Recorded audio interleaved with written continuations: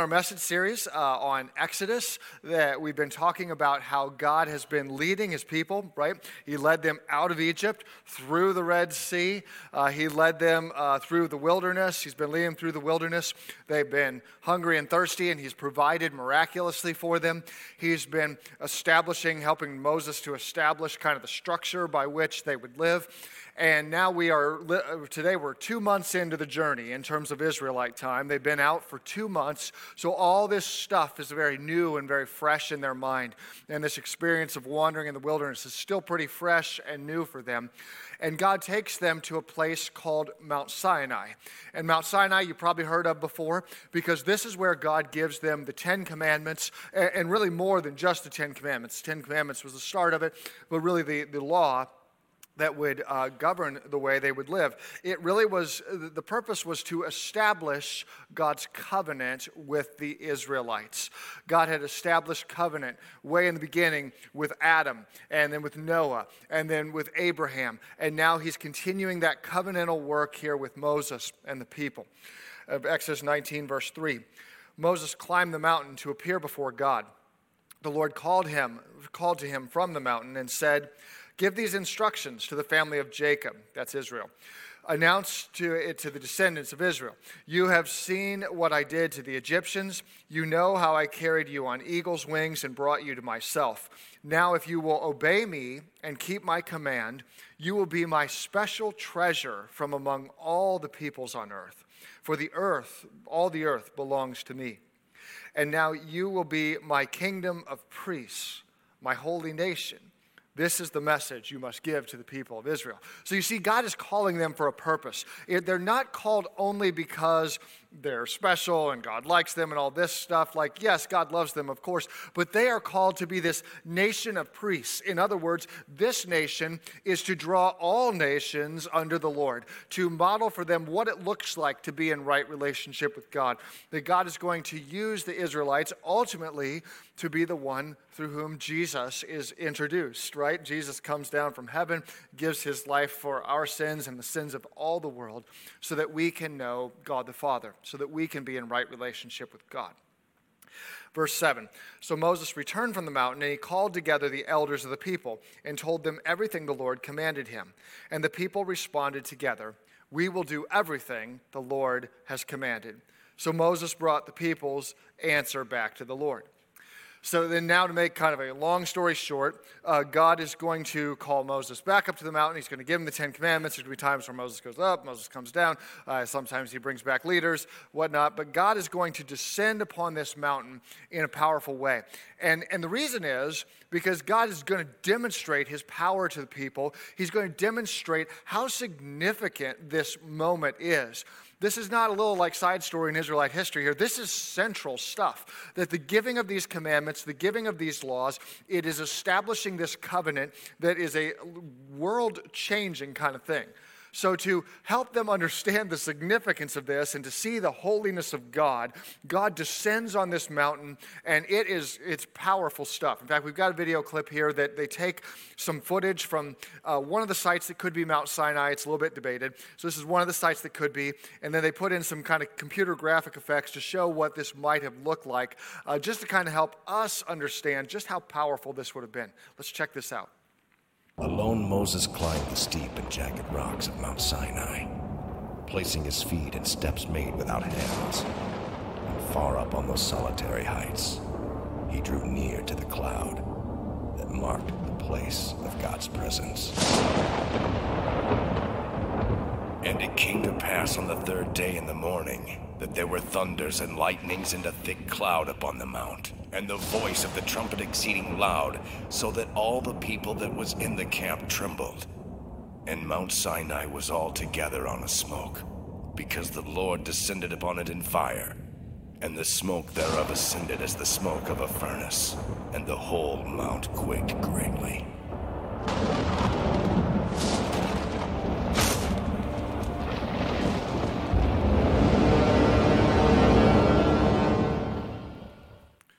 Dang. That would have got my attention. I don't know about you. When God descends in power upon this mountain and the earthquakes and all this stuff, the people can see this is something big. This is something significant. And it tells us today just how important the law is, just how important that this is to God. And so I ask you, as you, what do you think about law? Because I don't know about you, but I appreciate it. I understand it's necessary, at least most of it. I think the interstate speed limits are still a little too conservative, in my opinion. That's just me. But I appreciate it, but I don't know if I'd say I love it. Do you love the law? Is that, maybe you're a lawyer or a police officer, you're like, yes, I absolutely love the law. But for the rest of us, maybe we love parts of it. Maybe we're like, the law, it's okay, all right, I guess. God clearly states this is important stuff.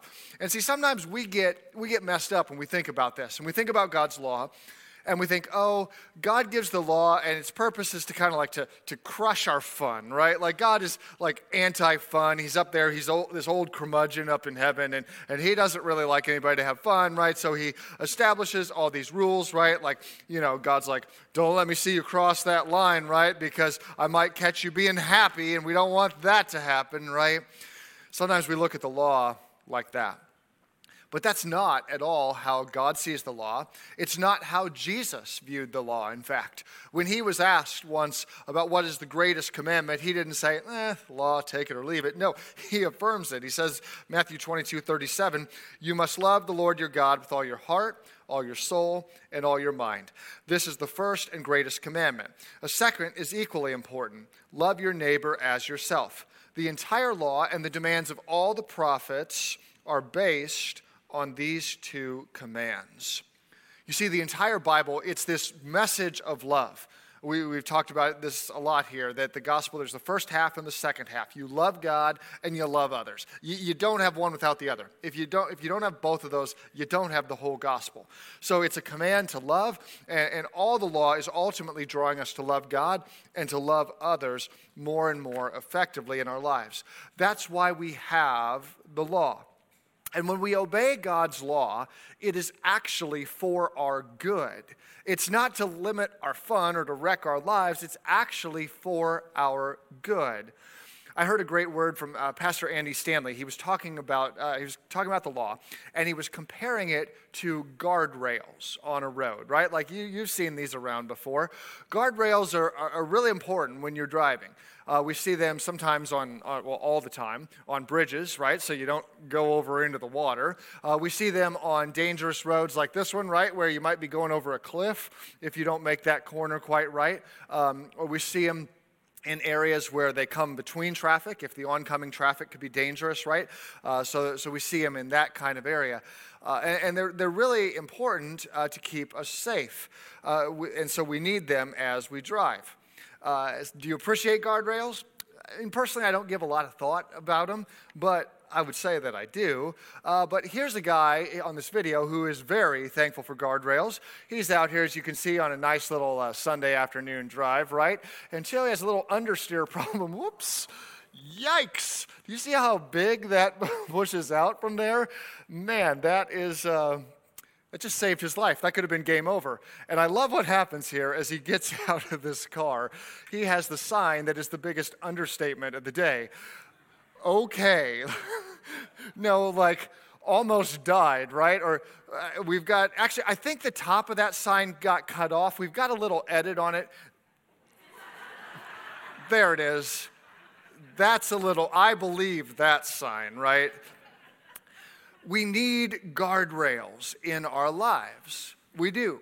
Because we all have that understeer problem, right? Where we overestimate our abilities sometimes and we get ourselves, maybe dangerously off course. We need guardrails. And the thing about guardrails is that if you hit a guardrail, it's certainly going to mess you up. It's going to scratch up your car. It's going to make some dents. But it sure beats dying. It sure beats the alternative that could have happened had you not hit that guardrail. And the thing with guardrails is that guardrail is always placed in the safe zone, right? It's not placed in the danger zone. That wouldn't make sense. Like if we put a guardrail up here so I wouldn't fall off, it'd be kind of funny. But if we did, we're not going to put it like over there because, well, I've already fallen off at that point. Too bad for me. You're going to put it in the safe zone to keep you there. And so if it weren't for the guardrail, yeah, you could get a little bit closer to the edge. But if you're driving, do you really want that? Well, if you've ever taught a teenager to drive, do you really want that? You really want that car like 1 inch from the edge of destruction? No. So God sets these guardrails to keep us in the safe zone, to keep us where we should be. So what's a guardrail in your personal life? A guardrail is a standard of behavior, and it protects your relationships with others, with yourself, with God. Like it protects us in our relationships. If you're constantly trying to live as close to the moral and ethical edge as you can, you're asking for trouble. And you're going to inadvertently cross that line sometimes. And you're going to hurt yourself. You're going to hurt others. You're going to hurt God. In our culture does not necessarily encourage guardrails. Culture prefers painted lines instead, okay? Now, these are really, really different, right? We see them both on a road, like here. You see the painted line and the guardrail. The painted line, you're not supposed to cross that. You know that, right? Unless it's dotted, right? You know, but if it's solid, you're not supposed to cross that. But the truth is, if you want to, it's not too hard to do so. People look at those painted lines as sometimes suggestions, right? This would be probably a good area for me to stay, but, you know, maybe not. Guardrails, they're not so negotiable. You hit the guardrail, you're going to know that you hit the guardrail, right? So guardrails are hard, they're solid. Painted lines seem, you know, a little bit more of something whether we prefer to follow them or not. Culture prefers painted lines. It doesn't want to say that there's truth, there's right, there's wrong. No, there's more kind of just suggestions, general ideas, right? Like a couple examples here. Let's just take, because culture loves painted lines. Let's take sexuality, for example, right? Like God says that sexuality is created for within marriage, right? You know, Jesus, he defines marriage. He says, you know, that means a man leaves his father and mother, is united with his wife, right? And culture looks at it differently. Culture's left that teaching behind a long time ago. It says, you know, sex really, it's more so, have sex when you're ready, right? When you're good and ready, like in your time. Like that's when you should do this. Well, whoever came up with that painted line clearly does not know the mind of a teenage boy, right? Because if you ask a teenage boy, when are you ready for sex? If they're honest, they would say, anytime. Like, I was born ready, right? Like, you know, there's no need for limitations here, right? Culture, that's kind of culture's way. Or think about it with getting married, right? Culture would say about marriage, well, just follow your heart. Right? Follow your heart. And that sounds nice. It sounds cute. But when you think about it, it's about the worst advice ever given on relationship. Because follow your heart means go with your feelings, right? And feelings change. They're upsy downsy, right? And you follow your heart and you find somebody and you feel so in love with them and whatnot. And you may overlook a whole lot of other things because your feelings are saying, yes, go with this, right? And so you follow your feelings, you get married. You're not really sure about how big the covenant is or commitment is. You just know that this feels good and it feels right. But if you're married for a while, in time, those feelings start to kind of decrease, right? And some of those things that were once so cute about them eventually become kind of annoying about them, right? And your feelings may waver, and eventually you may get to the place where you say, marrying this person was the worst mistake I've ever made. And if you're still living by this cultural guideline that says, go with your feelings, do whatever feels right, follow your heart, then you're out. You walk away. Because it doesn't feel so great anymore, and it doesn't feel like what I'm wanting. God gives us guardrails. And guardrails are tougher. Because guardrails say, well, but you stood before the Lord, right? And you committed till death do us part. And hear me, if you've been divorced, I'm not trying to shame you whatsoever. Thank God for grace, because I need grace. We all need grace.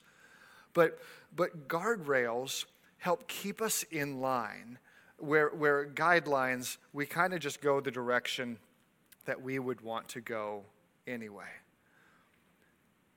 If you have godly guardrails, don't expect that culture is going to celebrate you, okay, or cheer for you.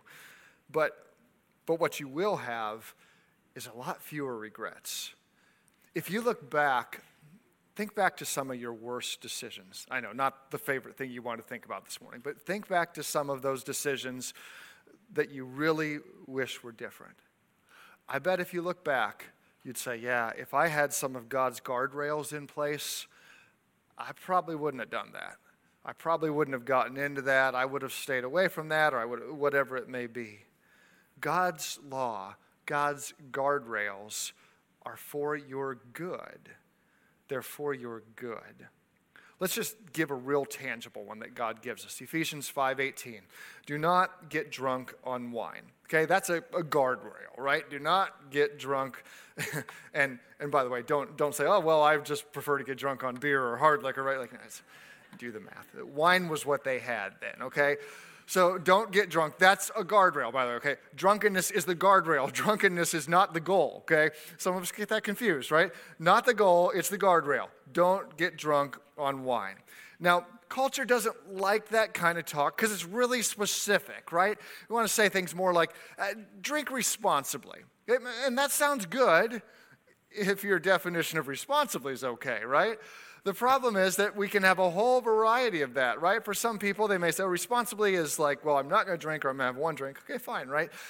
But for others, you might say, yeah, responsibly means that, like, I'm only going to drink so much that I'm probably only hungover till like 10 a.m. I can come into work a little late. Yeah, I'm not missing the whole day. That's responsible, right? I don't know that it really is, right? But that drink responsibly can be pretty vague. Where God's guardrail, real clear, do not get drunk with wine. And we say, there it is again. The almighty smiter up there is ruining all of our fun, right? Doesn't want us to have fun, doesn't want us to enjoy life, doesn't want us to be able to do what our friends can do, right? This is so ridiculous, right? Like, who would live by this? Culture can be kind of hypocritical, though, because if you choose not to drink, which is not the Bible standard, but it's not a bad standard if you choose that. If you choose not to drink, culture will mock you as like puritanical, right? Like, what's wrong with you? Like everybody does this. But if you choose to drink and you develop a problem with it and it starts to cost you, culture will then mock you. You're a drunk. You're a loser. You're saying, how can you not have this under control in your life? It's double standard. Don't get drunk on wine, which leads to, you fill in the blank. As a pastor, I see a lot of which leads to. I get to talk to a lot of folks about this. You know some of these leads to. Maybe you've experienced it. Don't get drunk on wine, which leads to the DUI that you never thought you'd got, which leads to the loss of your job, which leads to the demise of your marriage, which leads to, you know it. Or maybe you've been on the receiving end of this, as I've been with so many folks. I've talked to so many folks who have, that don't get drunk on wine, which leads to my husband hitting me. Don't get drunk on wine, which leads to our family's financial devastation, which leads to my sister or my brother dying long before their time. Or maybe you're like somebody I went to seminary.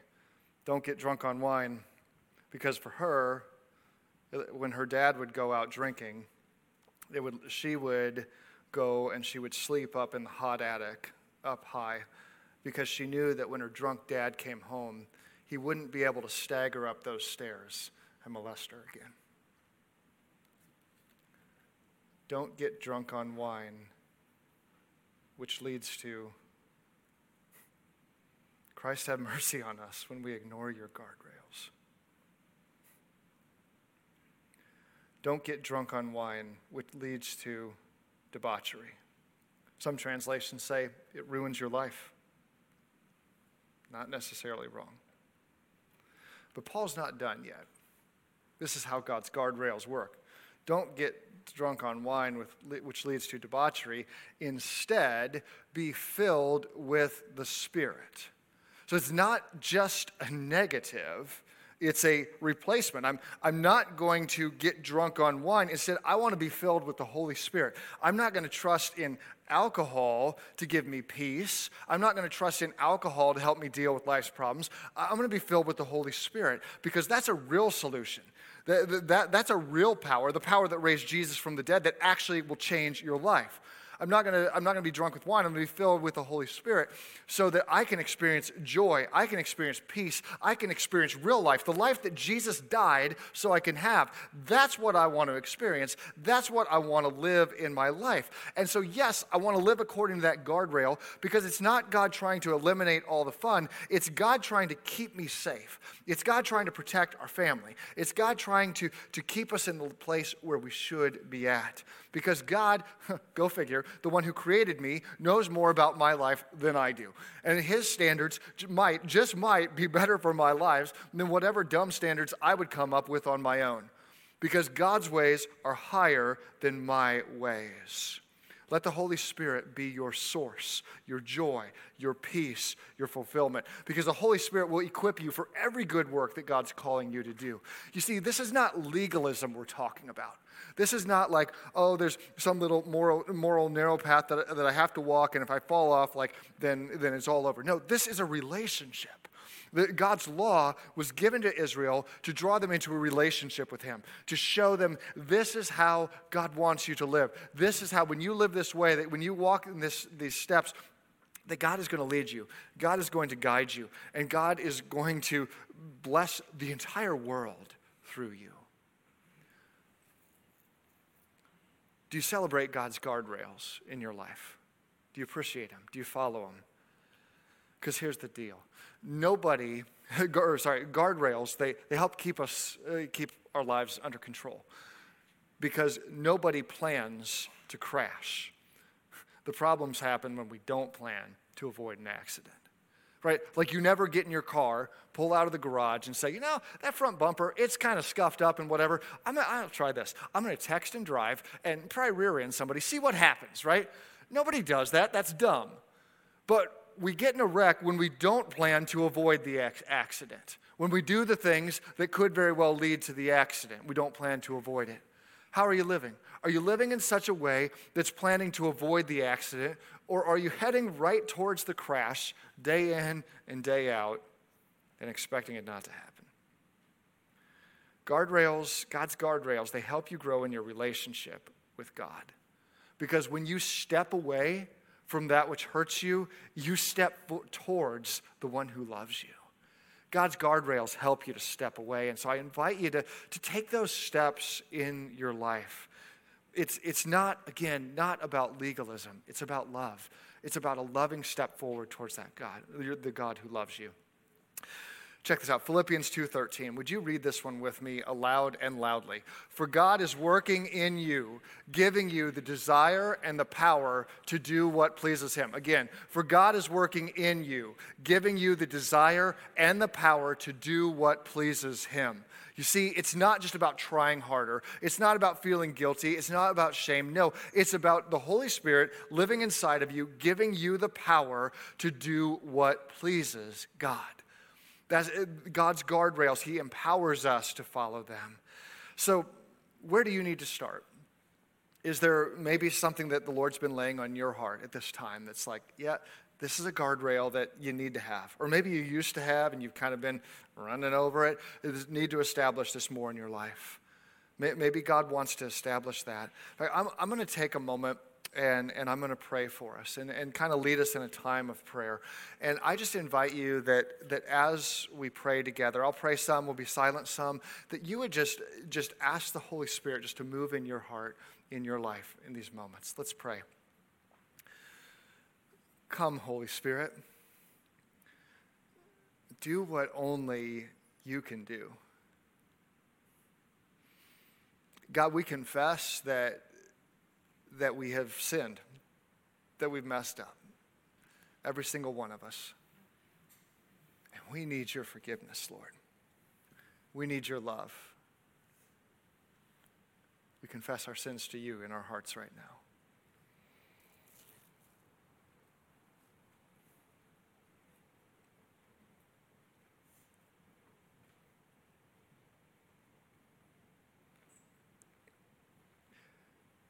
Thank you, God, that you forgive, that you love, that no matter how many steps we've taken away, it's just one step back to you.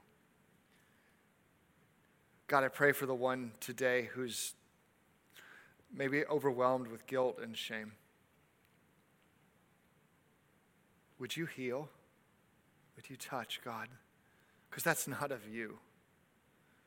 Lord, instead I pray that we would be filled with a spirit-filled conviction that leads us to change. And would you give us the power to do that, God?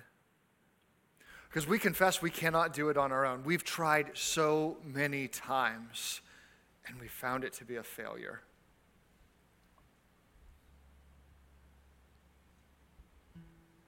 Give us your power. Please, God. We need it.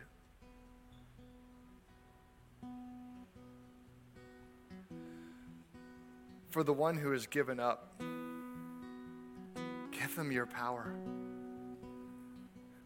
Fill them with your Holy Spirit. Let them know how loved they are by you, our good Father. Every good and perfect gift comes from above. That you died so we could be set free. I'm just asking for chains to be broken. I'm asking for healing to happen. I'm asking for marriages to be restored. I'm asking for relationships to be brought closer.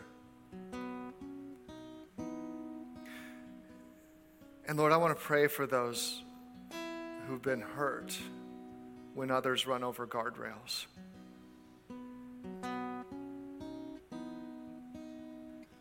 Maybe this sermon's brought up some painful memories, God, and I just pray for healing. I pray for your healing touch. You are the great physician, and we trust you. We give you our hearts. We give you our minds. We give you our memories. We give you our trauma, our pain, the scars on our hearts, on our bodies. Please, God, touch, heal.